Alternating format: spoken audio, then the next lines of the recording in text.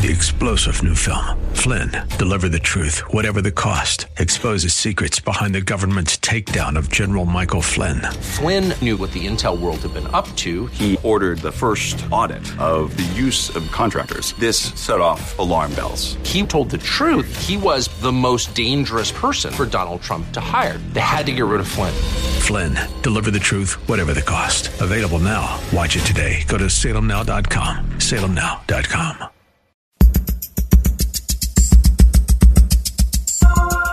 It's Lifeline with Craig Roberts. He's the host of Northern California's longest-running conservative talk show. He's a man with a message, a conservative with compassion. He's Lifeline's own Craig Roberts. Good afternoon, Northern California. Welcome. Just about 5 minutes after the hour, 5 p.m., as we welcome you to another edition of Lifeline, keeping you company Monday through Friday at this time, as we typically do, addressing issues that impact your life, your world, and your Christian walk.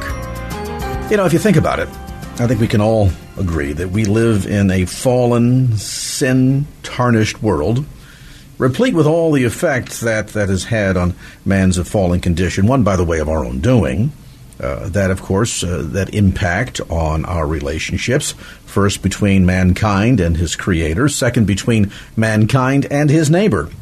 Now, if the power of the gospel to forgive and restore on the vertical plane has the effect that it has in restoring, in reconciling our relationship with God, that reconciliation between creator and creation, should not that same restorative power take place in relationships extending across the horizontal plane? Let's talk about that. Lisa Sharon Harper joins us. She's Chief Church Engagement Officer with Sojourners, the author of a new book called The Very Good Gospel, How Everything Wrong Can Be Made Right. Lisa, great to have you on the program. Thanks so much, Craig. It's great to be here. This is a point that perhaps all of us need to be pondering. We sometimes want to limit God in our thinking, in seeing the gospel as the ability to be forgiven and reconciled and walk in restored relationship between creation and creator. And while all of that is true and all of that is predominant and critical and first and foremost, the story really of reconciliation behind the power of the gospel doesn't end there, does it? Well, you're exactly right. I mean, I think for myself, I became a Christian and walked down the aisle. I like to say I jumped the broom with Jesus in 1983, August 21st of 1983. Actually, my birthday with Jesus is coming up pretty soon. It sure is, isn't it? I almost forgot that. But, you know, I came to faith, and I was told pretty quickly, you know, that this is really about my relationship with God, and that's it. And I took a journey just about 13 years ago called the Pilgrimage for Reconciliation. And on that pilgrimage, we went across 10 states in the South, the Northern South and the Deep South, asking the question the whole way as we retraced the Cherokee Trail of Tears and the African experience and the on this land from slavery through civil rights. We were asking, what does the gospel have to say to this? And I had to really face a hard truth when I got to the end. I realized that if I were to share my understanding of the gospel with my ancestors, it wouldn't make them jump for joy. I don't think they would have received it as good news. My ancestors who walked the Trail of Tears, who, according to family oral tradition, and who slaved in South Carolina, if I went up to them and I said, God loves you and has a wonderful plan for your life, but you are sinful and therefore separated from God, all you need to do is pray this prayer because Jesus paid the penalty for your sin, and then you'll get to go to heaven. Would that make them jump up and down? I had to really admit the reality of no, it would not. And so that's what propelled me on a 13-year journey, really, in Genesis, the book of Genesis, and then all the way through the Scripture to find how does Jesus actually communicate the gospel. Because I think at the end of the day, that sense of realization, that quickening of man's separation from God and sin and the need for spilled blood for forgiveness and reconciliation is something that while we can explain it, it really can only be quickened to one's heart through the conviction of the Holy Spirit. Mm-hmm. And yet oftentimes I think we as the church sort of leave it there. It's sort of the one and done. And once you've accomplished that, meaning that you've made that surrender, you've asked for forgiveness, you've given your life over to God. God is therefore, through the power of the work of Christ's sacrifice on the cross, forgiven us, and that reconciliation process begins. And that's wonderful and beautiful and all part of God's design, to be sure. But God wants so much more for us, doesn't he? And that the notion of his creation living in harmony together was certainly a part of the original plan until mankind managed to mess things up there in the Garden of Eden. But right. God wanted for us to walk in harmony. Disunity and the turmoil that we're living in today, while certainly as a end product of man's fallen condition, is not God's ideal for us. Well, that's exactly right. And actually, I have to say, this was really critical in my research. Was what I found was that at the end of Genesis 1, when God looks around at creation and says, this is very good, that word good, tov, is really kind of a clincher, because when you open up that word, you begin to open up the text. That word, tov, is not necessarily referring to the things themselves. It's not necessarily saying, God is saying, ooh, that's a good son I just made, or ooh, that's a really great platypus, or that's a great human being. No, instead what it's saying, goodness, according to the Hebrews, existed between things. But our understanding of perfection, which is really a Greek concept, exists in the thing. So when we think of what the perfection as God would have it, perfection as we've been taught through the Greeks actually is about us becoming perfect, or God's creation being perfect, and then defiled. But actually, the way the Hebrews thought of it was actually that the relationships were perfect. There was an overflowing, forceful, vehement goodness in the relationship between humanity and God, and also in the relationship between men and women, and humanity and the rest of creation, and all of God's creation, and the systems that govern us, that the way things worked, there was only blessing, not cursing in the beginning. So when we look at what would God have for us now, what does it look like to be redeemed, it's not only about our relationship with God, though that is absolutely there. But the reality is that when our relationship with God is well, then we live in a web of relationships that then become well as well. So God looks at perfection or very goodness and says, if it's going to be very good, it has to be very good for all, not just some. So do we shortchange God? Do we sell him short in the sense that we tend to, and while this might seem to be sort of unique to the evangelical Protestant believer, I think there's plenty of this responsibility to go around, no matter what your particular persuasion might be within the large arch of Christendom. But do we sell God short by simply and singularly focusing on the power of Jesus Christ in his work on the cross to bring about forgiveness and reconciliation only on the vertical plane, and somehow act as if that same power, the ability to forgive and experience reconciliation and renewed right relationship, is somehow not possible, or we shouldn't bother with doing or looking at that on the horizontal plane? Well, that's a great question. I would actually say that the way that we sell ourselves short is by lifting Jesus outside of his context and outside of the context of the whole rest of the Scripture.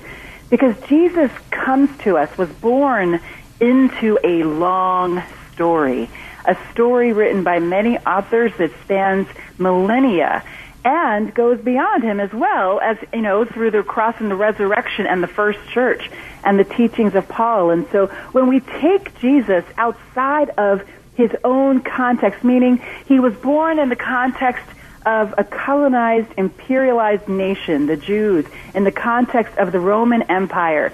Just a few years before his birth, the Roman Empire had squashed a possible insurrection in Galilee, where there were 2,000 people crucified in one day.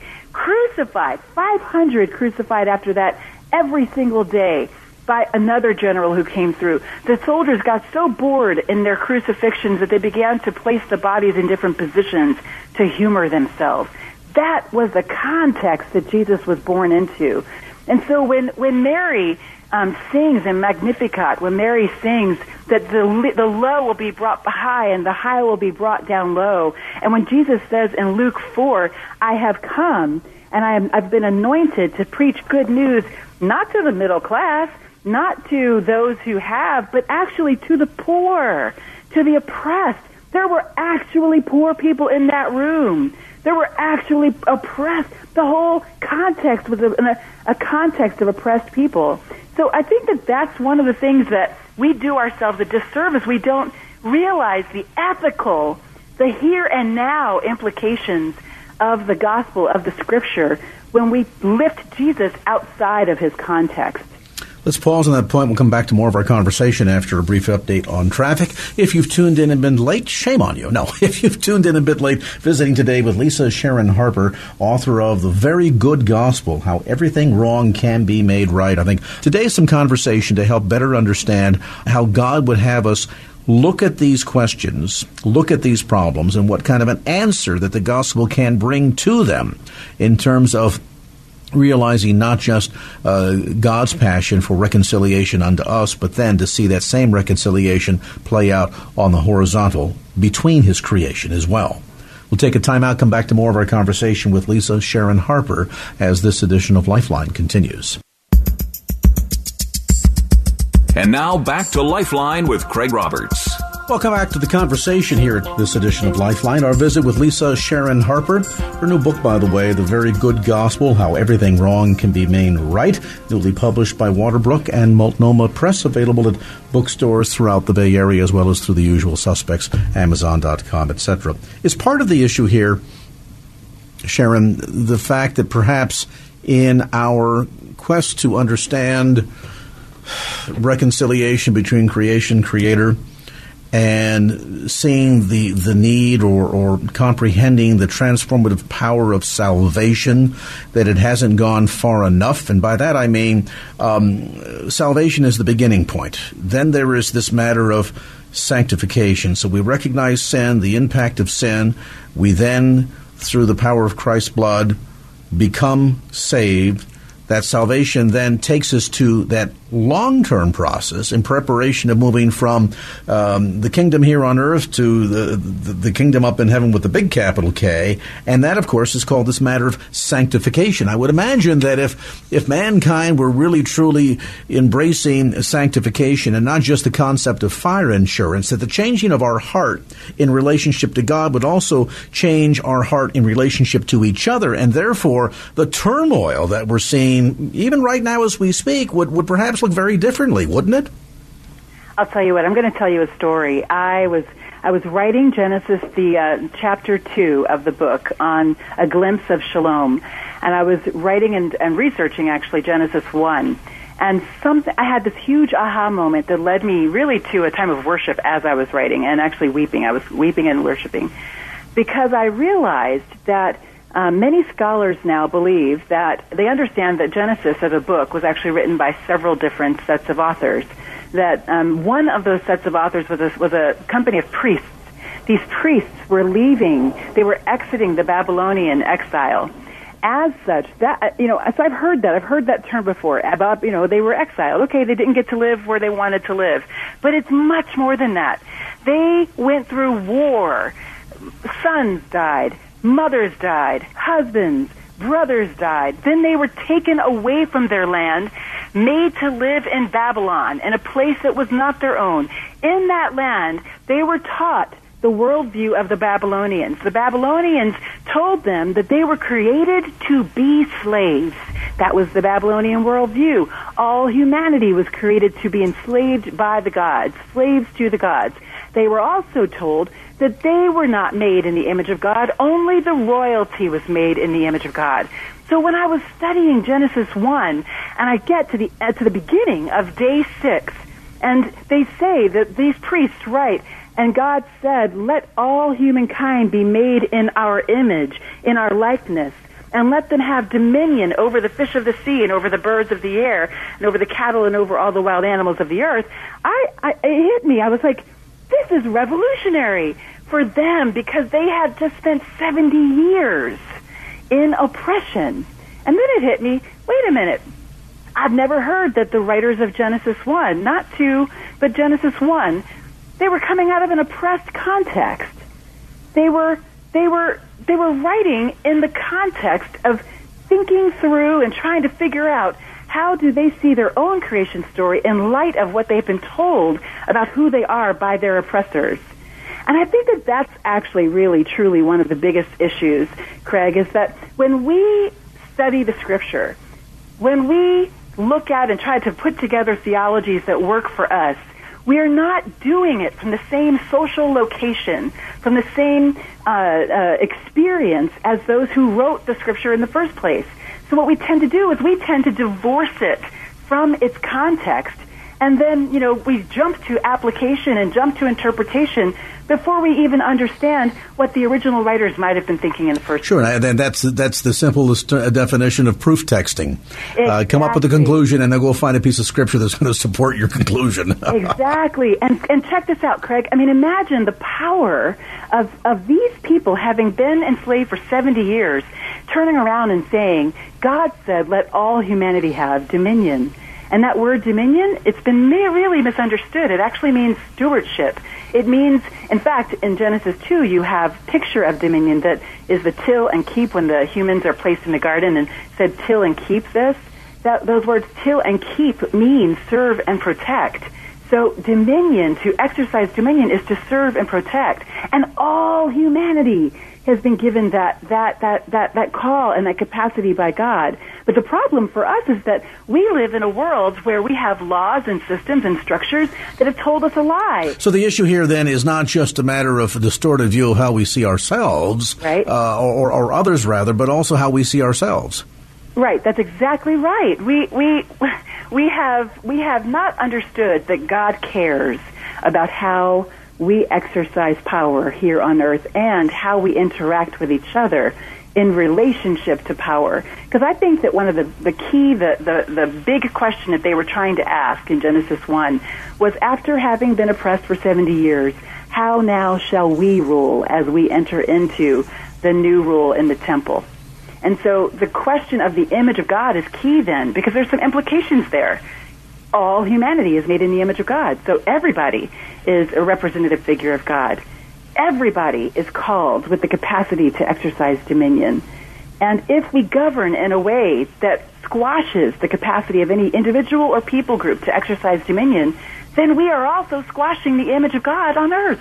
Well, not only that, but we're also denigrating the way they see God, because their perception is that God thinks less of them. That all of a sudden we've set up second and third class citizens, and now all of a sudden there's an elite that's going to get the bigger mansions in heaven, and then there's a second and third class citizens that not so. And all of a sudden then I think that diminished viewpoint of ourself is a natural flow out of a taken out of context understanding of how God sees us. Yes, and think of it this way also. When you look at the beginning of Luke 1, Luke actually sets it up. Luke says, in the days of Herod, in the days of King Herod. Well, that's significant. He's setting up the context. The context is the context of empire. It's the context of an oppressed people. It's the context of a very corrupt king, or proxy king for Caesar. And it's the context of the Roman Empire, which had just done 2,000 crucifixions and 500 every day after that, just a few years before the period when this takes place. So that's the context that Luke is setting up in the beginning. It's actually, and then Jesus is born. And in Mark, we see Jesus say, repent and believe, the kingdom of God is at hand. The kingdom, believe the gospel, believe the good news. I believe that when Jesus came, what he was doing was he was confronting the kingdoms of men that crushed the image of God. And Jesus' work was to create flourishing in the image of God, in the people, starting with the Jews and working his way out. And that flourishing requires that we have relationship with God. But it also, it requires relationship with each other that blesses and does not curse the image of God in each other. And we certainly know that it's possible. I mean, if you look at the ragtag group of the 12 that he had around him, I mean, there's plenty of cause for none of the individuals to really get along, particularly when you consider the fact that you've got multiple layers of multiple classes of individuals. You've got tax collectors, and you have physicians, and you have thinkers, and you have fishermen. So you've got everything from the blue-collar worker to the white-collar worker to those that are high up in government to those that eschew anything involved in government, thinking it's just a dirty place to be. And yet you manage to find all of these men coming together in absolute harmony around the central figure of Jesus Christ himself. So we know that the sense of reconciliation on the horizontal plane is modeled successfully so. I'm sure they had their moments. I mean, we certainly even see evidence of that in Scripture. But overall, the capacity to see reconciliation and balanced relationship take place along the horizontal is modeled in the apostles, and so why not then superimpose that paradigm on where we're at today? We'll talk about that when we come back after a brief timeout. We're visiting today with Lisa Sharon Harper. The book is called A Very Good Gospel, How Everything Wrong Can Be Made Right, and we're going to dig down a bit deeper into the application of the power of the gospel and its influence on things such as the 1964 Civil Rights Act, the 1965 Voting Rights Act, all of significant changes that took place in American society 40 years ago now, and what seems to be a troubling absence of that impact today, and whether or not this is in part can better explain the challenges that we're facing and what the road out may be. We'll get to that part of the conversation as Lifeline continues after this. And now back to Lifeline with Craig Roberts. All right, back to our conversation. Lisa Sharon Harper with us. The Very Good Gospel, How Everything Wrong Can Be Made Right. Sharon, you've got a lot of expertise in this arena. Listeners may not know that one time you served as a ministry director of a racial reconciliation aspect of a ministry in Greater Los Angeles, and you've touched on a little bit of that in our conversation today. But I have to wonder, there seems to be a big distinction between what we're seeing happening in our country today, the movement afoot to try and get it addressed at multiple layers, and the movement that we saw leading the charge, so to speak, back in the 50s and 60s, and that was the church was absolutely forefront.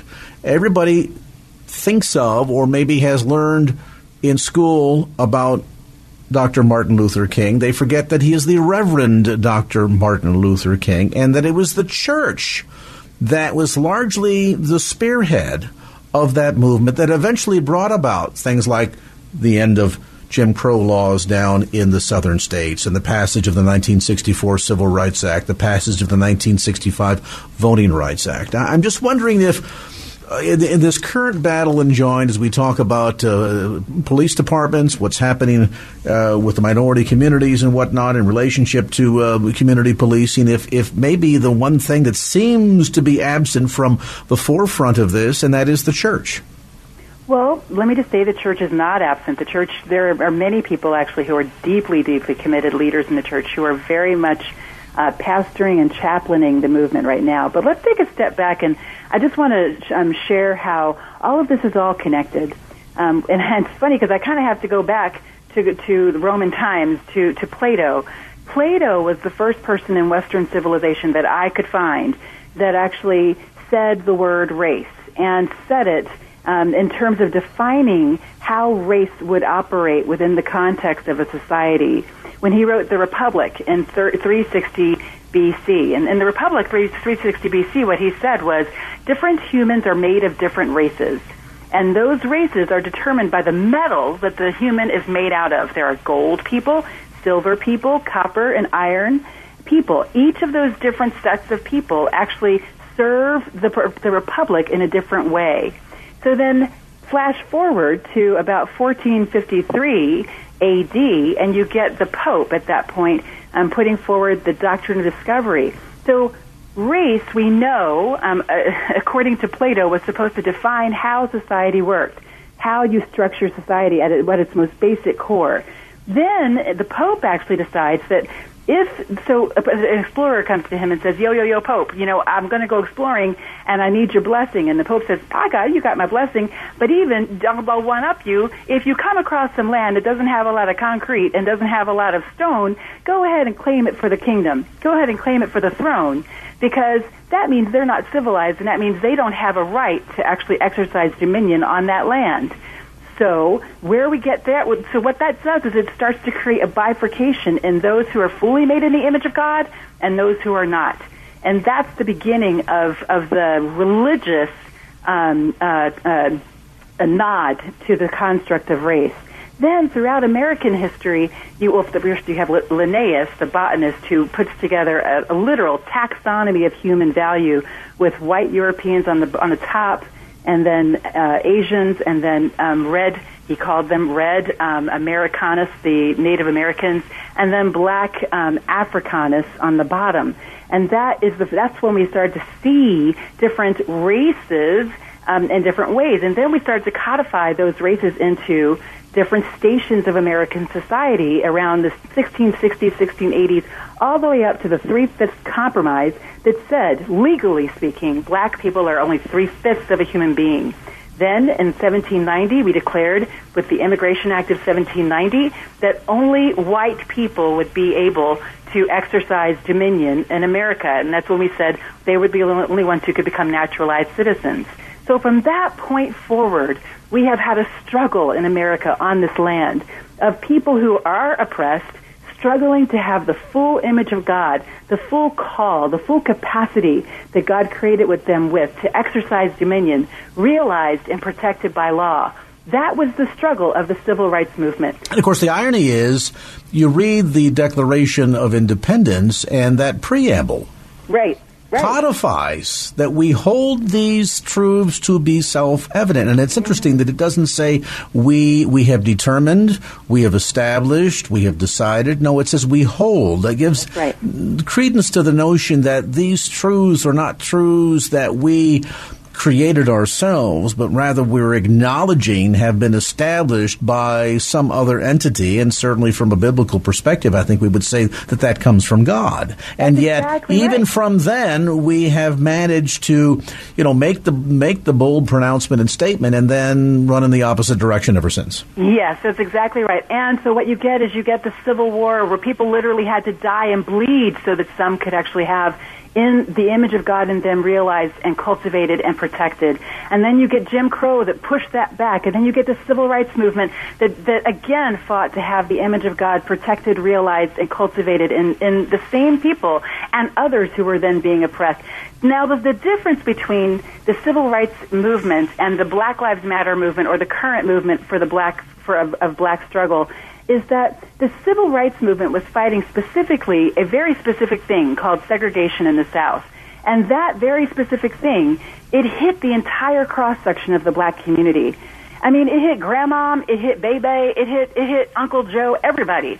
And what's the best institution, then, to address something that hits across the entire cross-section of society? It is the church.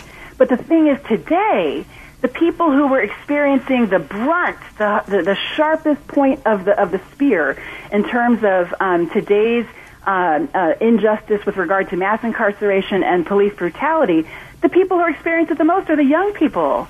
They're the folks in the streets, and they're not churched. And so, of course, the movement would rise up from that space. And, of course, they would lead it because they understand the injustice the most, because they're the ones experiencing it. So it's really the job, it's the role of the church to then come alongside, to add the moral heft of our moral authority, and to stand with them and to say, yes, we are only calling on the image of God to be fully honored in every single human being, including Michael Brown, including Tamir Rice, including Eric Garner, including Philando Castile, including Alton Sterling, and the list goes on. The sad thing is that you look at the impact of illicit drug use in America. and all the crime and everything that attends to that, and the destruction of marriages and lives and relationships. And yet, as you point out, the impact, it's kind of a twofold one. It's sort of a double whammy in that if you are doing cocaine in its powdered form, you're likely somebody who has a bank account or a contact list strong enough that you're going to be able to get out of it. You're going to have slap on the wrist. The judge is going to say, okay, 90 days probation and write a big check to some foundation and we'll consider it one and done. And yet, if you are in a minority class that doesn't use the powdered form but uses the crack cocaine form, all of a sudden now you got to do 90 years in jail. That's exactly right. And I mean, and more than that, it's actually been proven that when Nixon declared the war on drugs back in the early 1970s, I believe it was 1972, he said, we're going to do a war on drugs. Well, now we actually have him on tape saying that this was actually, that was a dog whistle, that was buzzword, that was a way post-Civil Rights Act to control and confine black communities. Because if they really were going to have a war on drugs, then they would have actually gone down into the South, and they would have focused on Southern women, because Southern women actually had the highest rates of drug abuse all the way from the antebellum South up to present, because of the way that they had to suffer through the powerlessness that they experienced, watching their husbands and their brothers go and well, let's just say it, and rape their quote-unquote property, black women and men, quite honestly, on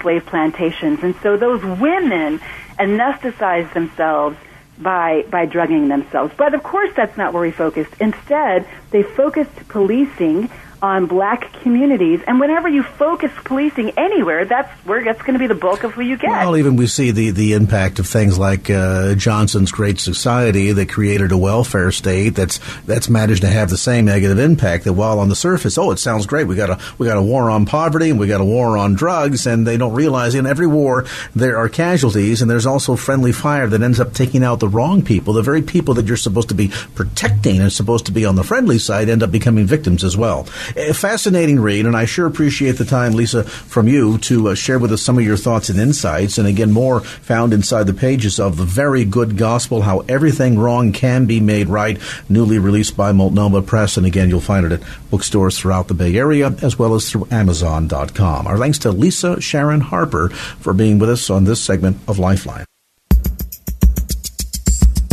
And now back to Lifeline with Craig Roberts.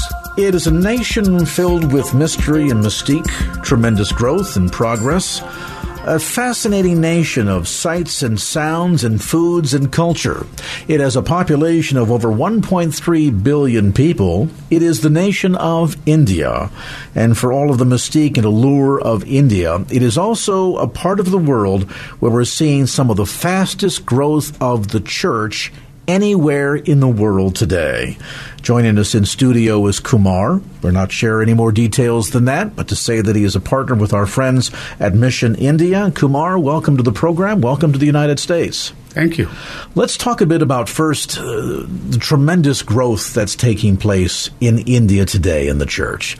India, for those that are familiar with the rich cultural and religious heritage, know that the Indian people are a people that are very spiritual, and as such have a tremendous hunger for God. How is that translating into this incredible spurt of growth that the Christian church is seeing in India today? Yeah, as you rightly said, India is basically spiritually a dark country. Many of the people are heathen, and they worship images and very superstitious, and many of the people have got now hunger to know the truth, to know the living God. Sometimes they go on pilgrimages, they offer lots of sacrifices, even including human sacrifices are still continuing.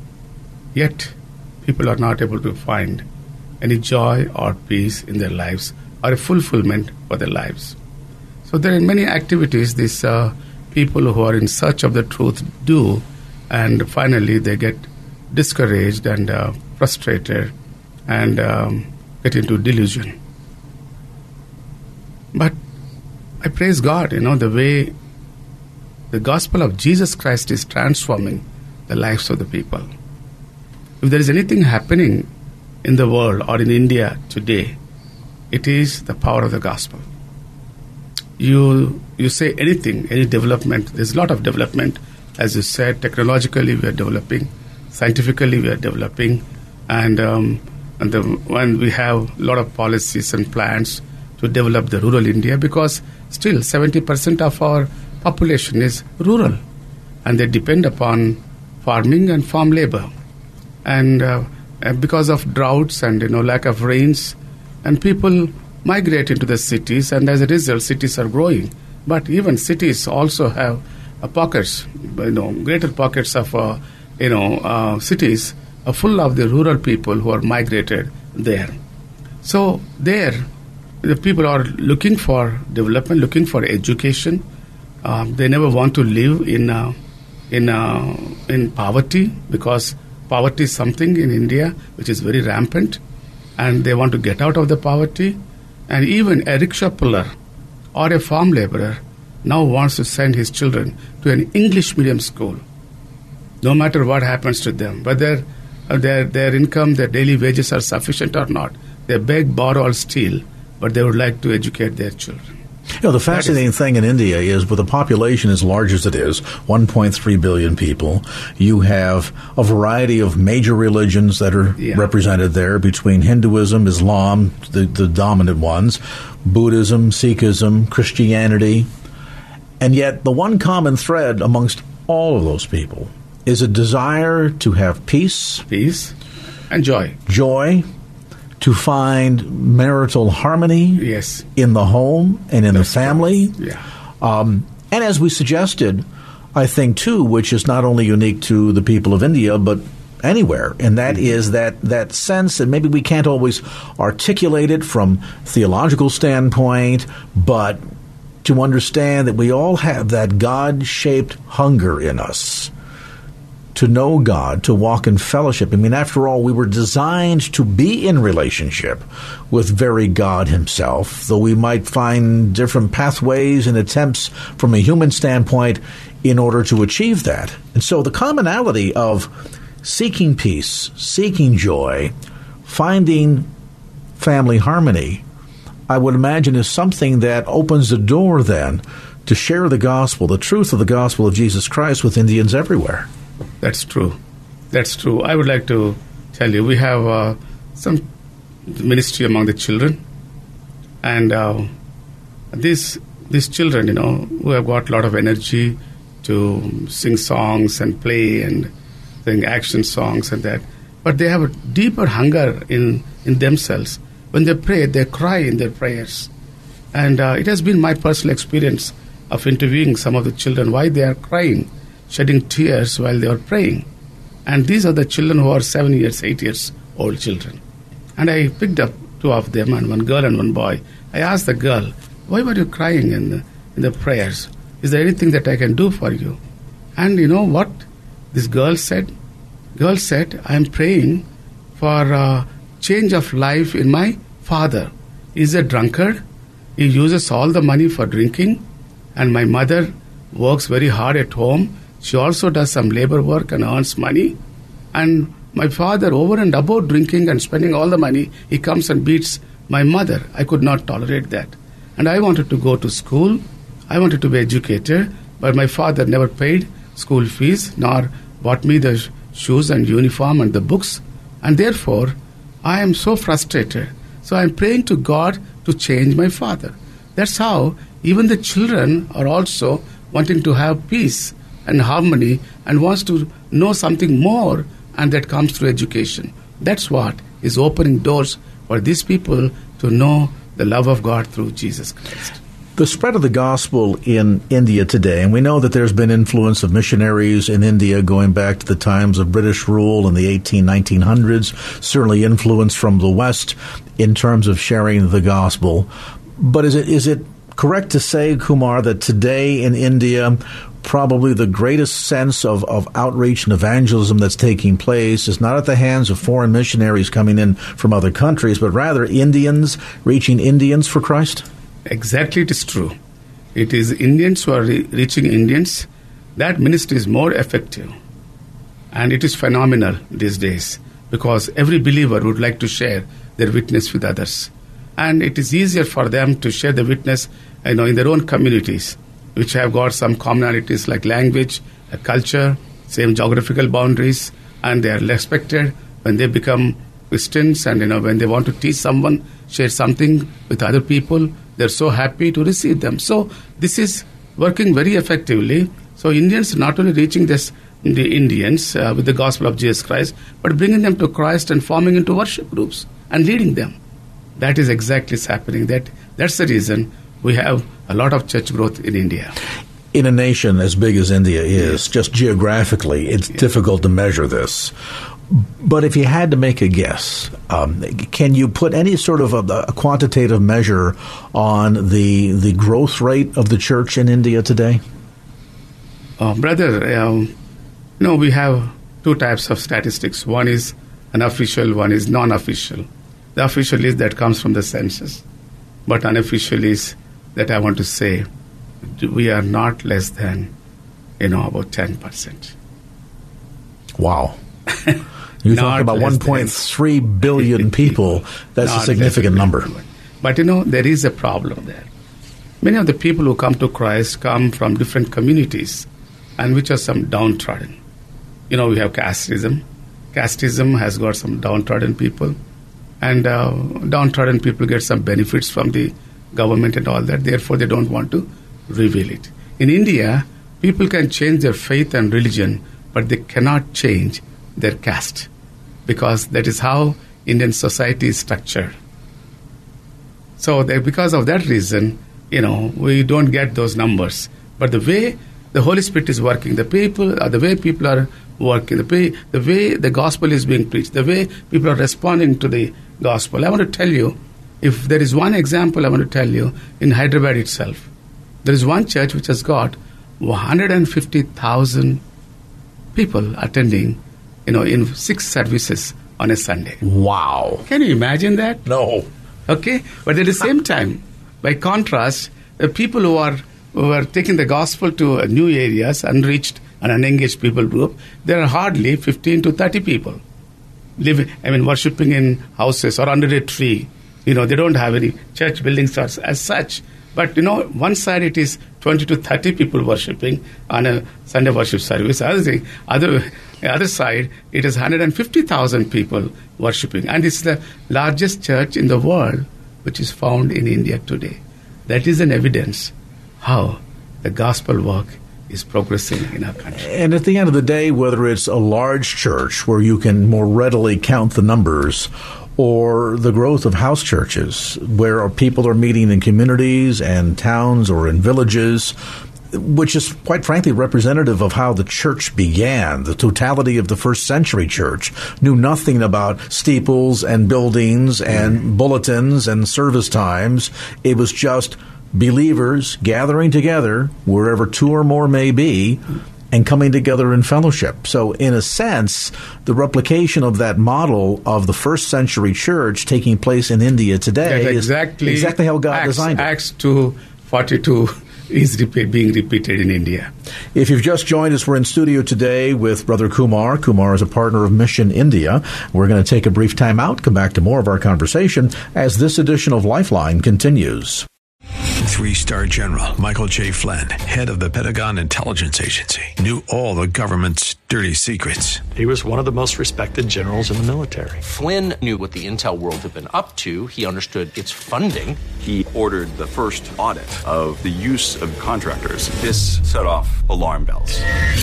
The explosive new documentary, Flynn, Deliver the Truth, Whatever the Cost, uncovers the facts behind this scandal. Flynn told the truth. He was the most dangerous person for Donald Trump to hire. I find out the worst enemy that I'm going to face in my life is right here in America. They took my assessment and they wanted me to change it. And I was like, I'm not changing it. They had to get rid of Flynn. With in-depth interviews, archival footage, and never-before-seen personal records of the man behind the headlines. I just felt like I was drowning. Flynn, Deliver the Truth, Whatever the Cost. Available now. Watch it today. Go to salemnow.com. salemnow.com.